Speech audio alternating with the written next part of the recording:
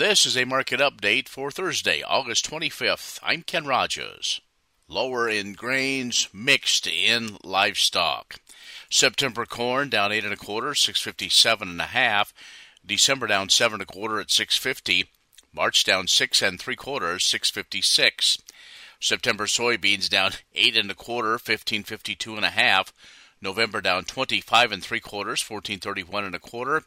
January down 25.5 at 1436 1/4. December soybean meal down 15 at 414.30. December soybean oil down 7, 65.91. September Chicago wheat down 25 1/4, 769 3/4. December down 24 1/4, 789. March down 24, 804 1/2. September Kansas City wheat down 27 1/4, 869. December down 27, 866 1/4. March down 24.5 at 866 1/4.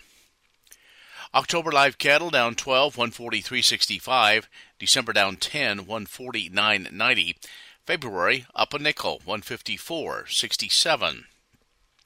September feeder cattle up $1.22, 184.25. October up 107, 185.52.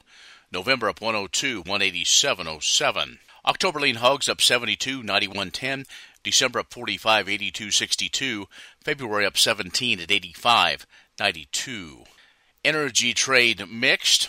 Crude oil and heating oil lower. Natural gas mixed. Gasoline higher.